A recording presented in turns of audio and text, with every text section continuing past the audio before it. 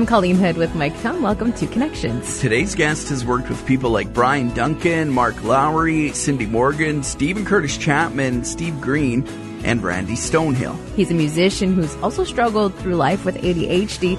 That music gave him hope and helped him live with ADHD. And he says music could do the same for others. He'll share his story and give us some great insights to both music and living with ADHD coming up. So you grew up with ADHD. What was that like, and when did you discover that you did have ADHD?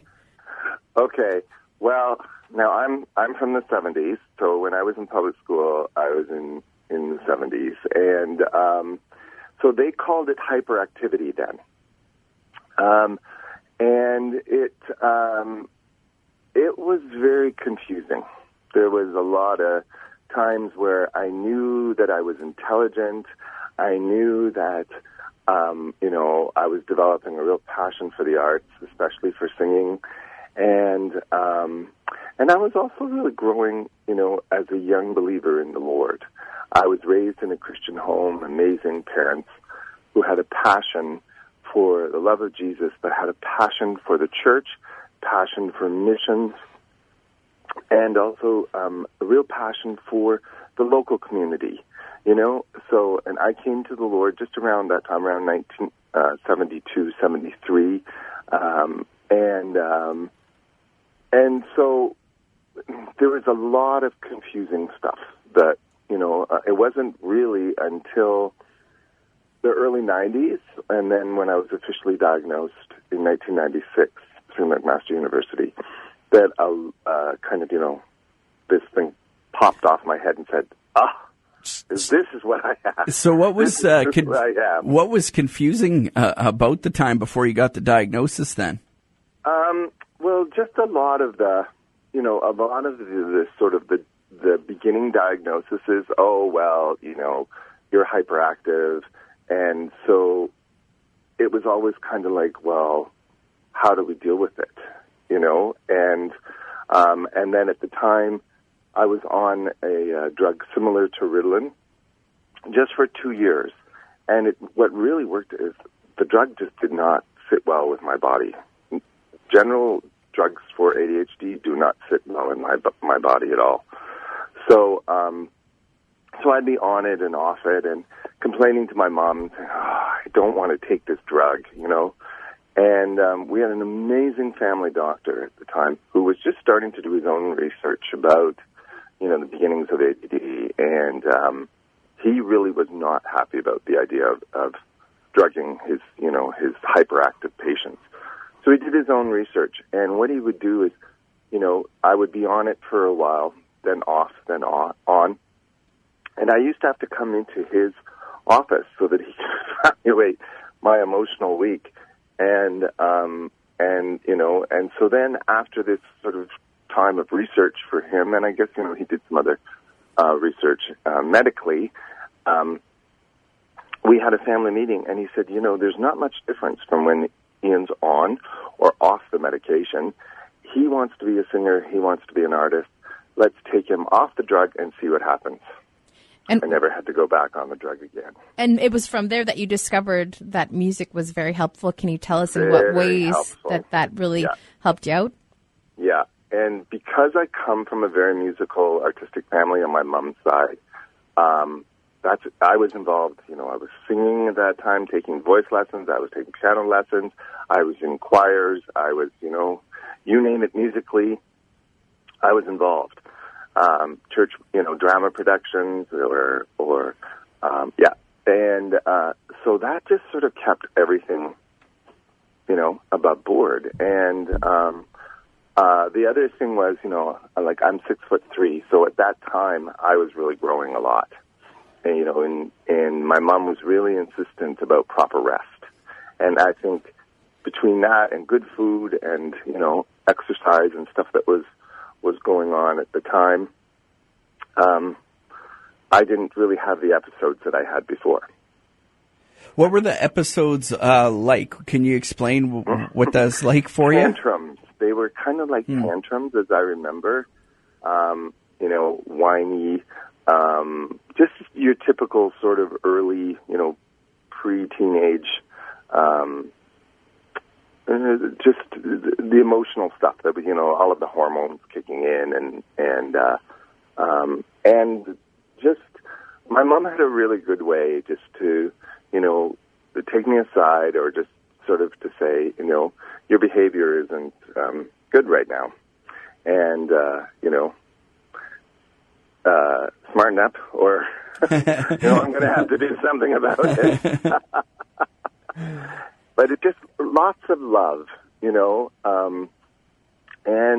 I think they were frustrated too, because it was a whole new thing with them to, and I'm one of four, so I have two sisters, two brothers. Okay, like another brother, and so I think it was really hard. And what was really amazing was I had X-ray hearing at those days, and so my mom and dad used to pray together, and they'd get into bed somewhere, I don't know, between 12:30 and 1 o'clock in the morning, and my mother's voice was loud.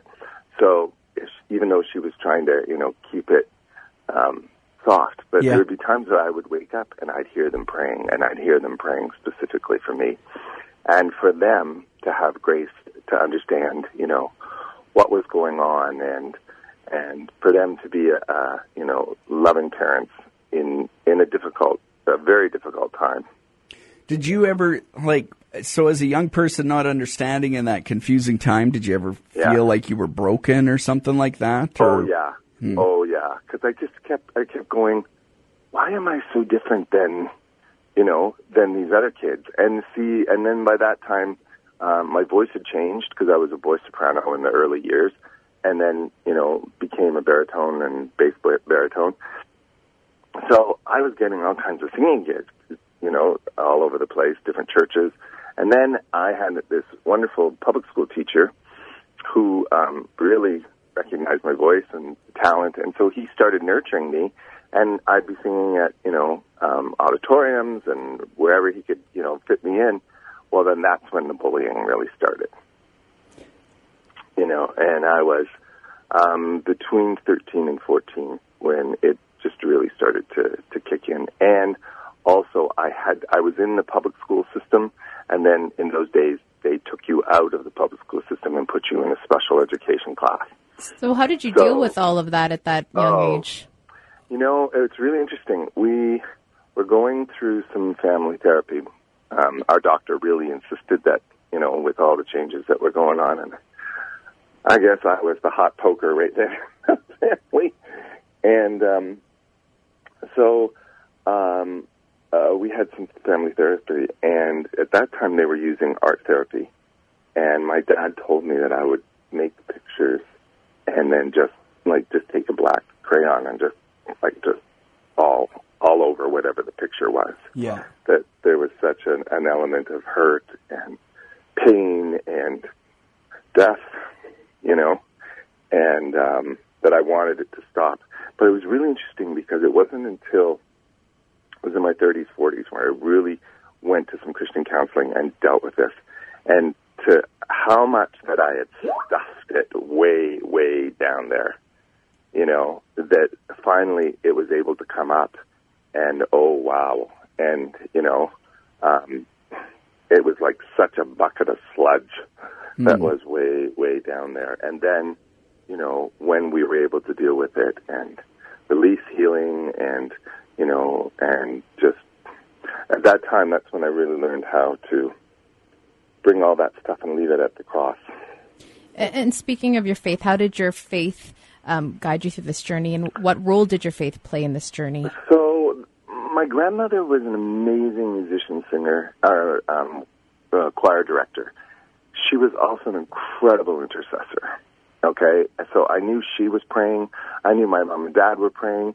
My mom created a prayer group of ADHD boys that other parents that were dealing with. So there was lots and lots of prayer going on. And I could always feel the passion, the love of the Lord for me through music. So Grandma and I would be performing in different churches, and from a boy of probably about 8 years old, she always would pray you are not here for your own good today for this service or however you're going to be involved.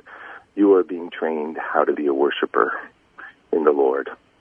And, and so that sense of wholeness that Jesus had me in the palm of his hand, at this time, and such freedom. I mean, I don't remember being afraid for stage fright or, a couple times, but generally when I was with Grandma and when she would pray that before, a service or whatever, I just felt the Lord's protection and his love and, we were able to perform right up to her, almost to her 90th birthday together, and she was an incredible mentor for me. I love her dearly. I miss her so much.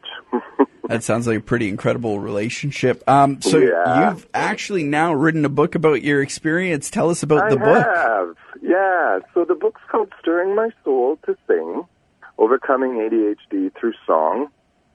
And this has been a 10-year journey.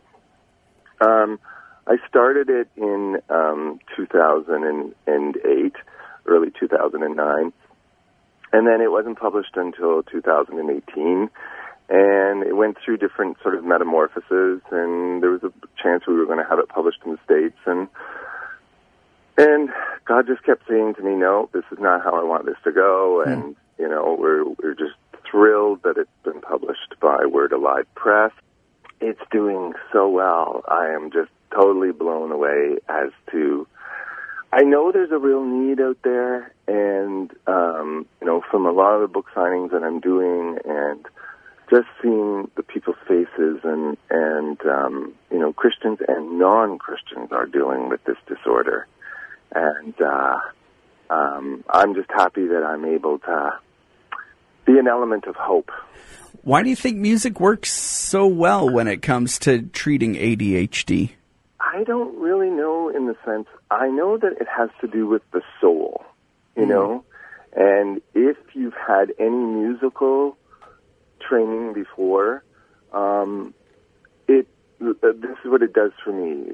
And still, if I've had a bad day or whatever, I just put on certain pieces and, my whole body just, relaxes, So, and I love classical music, so, I like to listen to, either Bach or Mozart, when it's been a really stressful day. And then my ear's always listening for the inner stuff that's going on inside the music, inner harmony or the inner, tonality or whatever. But then I just relax. And then lately, it's been a lot of worship music I was just listening to Stephen Curtis Chapman right now, I just went, thank you, Jesus. He just writes exactly, what touches my soul for today. Yeah. Yeah, we often hear that about Christian music. Actually, listeners will write in, and that song played at the perfect time and spoke to me, right? And what's the response been like for the book? Amazing. We're now in 30 international bookstores and websites, and I cannot believe where the book has gone. And it has done very well on Amazon. We're on 6 different Amazon pages. And it's just the Lord's blessing, the Lord's just, comfort to say, this is the book that I have ordained through you, and now it's going out into the world. What do you hope that people will take away from this? More so that because ADHD, when I was growing up, was such a stigma. You're either stupid, you're dumb, you don't fit in, you can't do this, you can't do that. So I'm really hoping that this next generation will be able to not have the labels. Mm-hmm. That people will just be able to say, oh, okay, so you have a different way of learning, And so I really try to stress that. And then the latter half of the book is about my success as being an arts administrator And you know, it was like, once I really found out this was my passion, and, you know, and so in both Christian circles and as well as working, you know, for different arts organizations, I've been able to work with some of the finest, best Canadian artist producers that we have in this country, and to be mentored by people like Maureen Forrester and Nicholas Goldschmidt, who was an amazing choral festival producer, and you know, and others. Adrian Prozhanka, who's one of my best friends. We've been friends from our years at Western. You know, she's singing around the world these days. Just recently on the Met for the opera program, opera broadcast. You know, and I just look back and I just go, wow, here's Ian Walker, just, you know, little ADHD guy who's had the opportunity to just really put my toe into a big pond of of the arts world, and I'm just so blessed. And that's the other thing that I want to say is that, you know, for an ADHD kid or a disabled kid of any type, you know, don't hamper your dreams. The opportunity that God has given to me has been this amazing palette and so much color on there.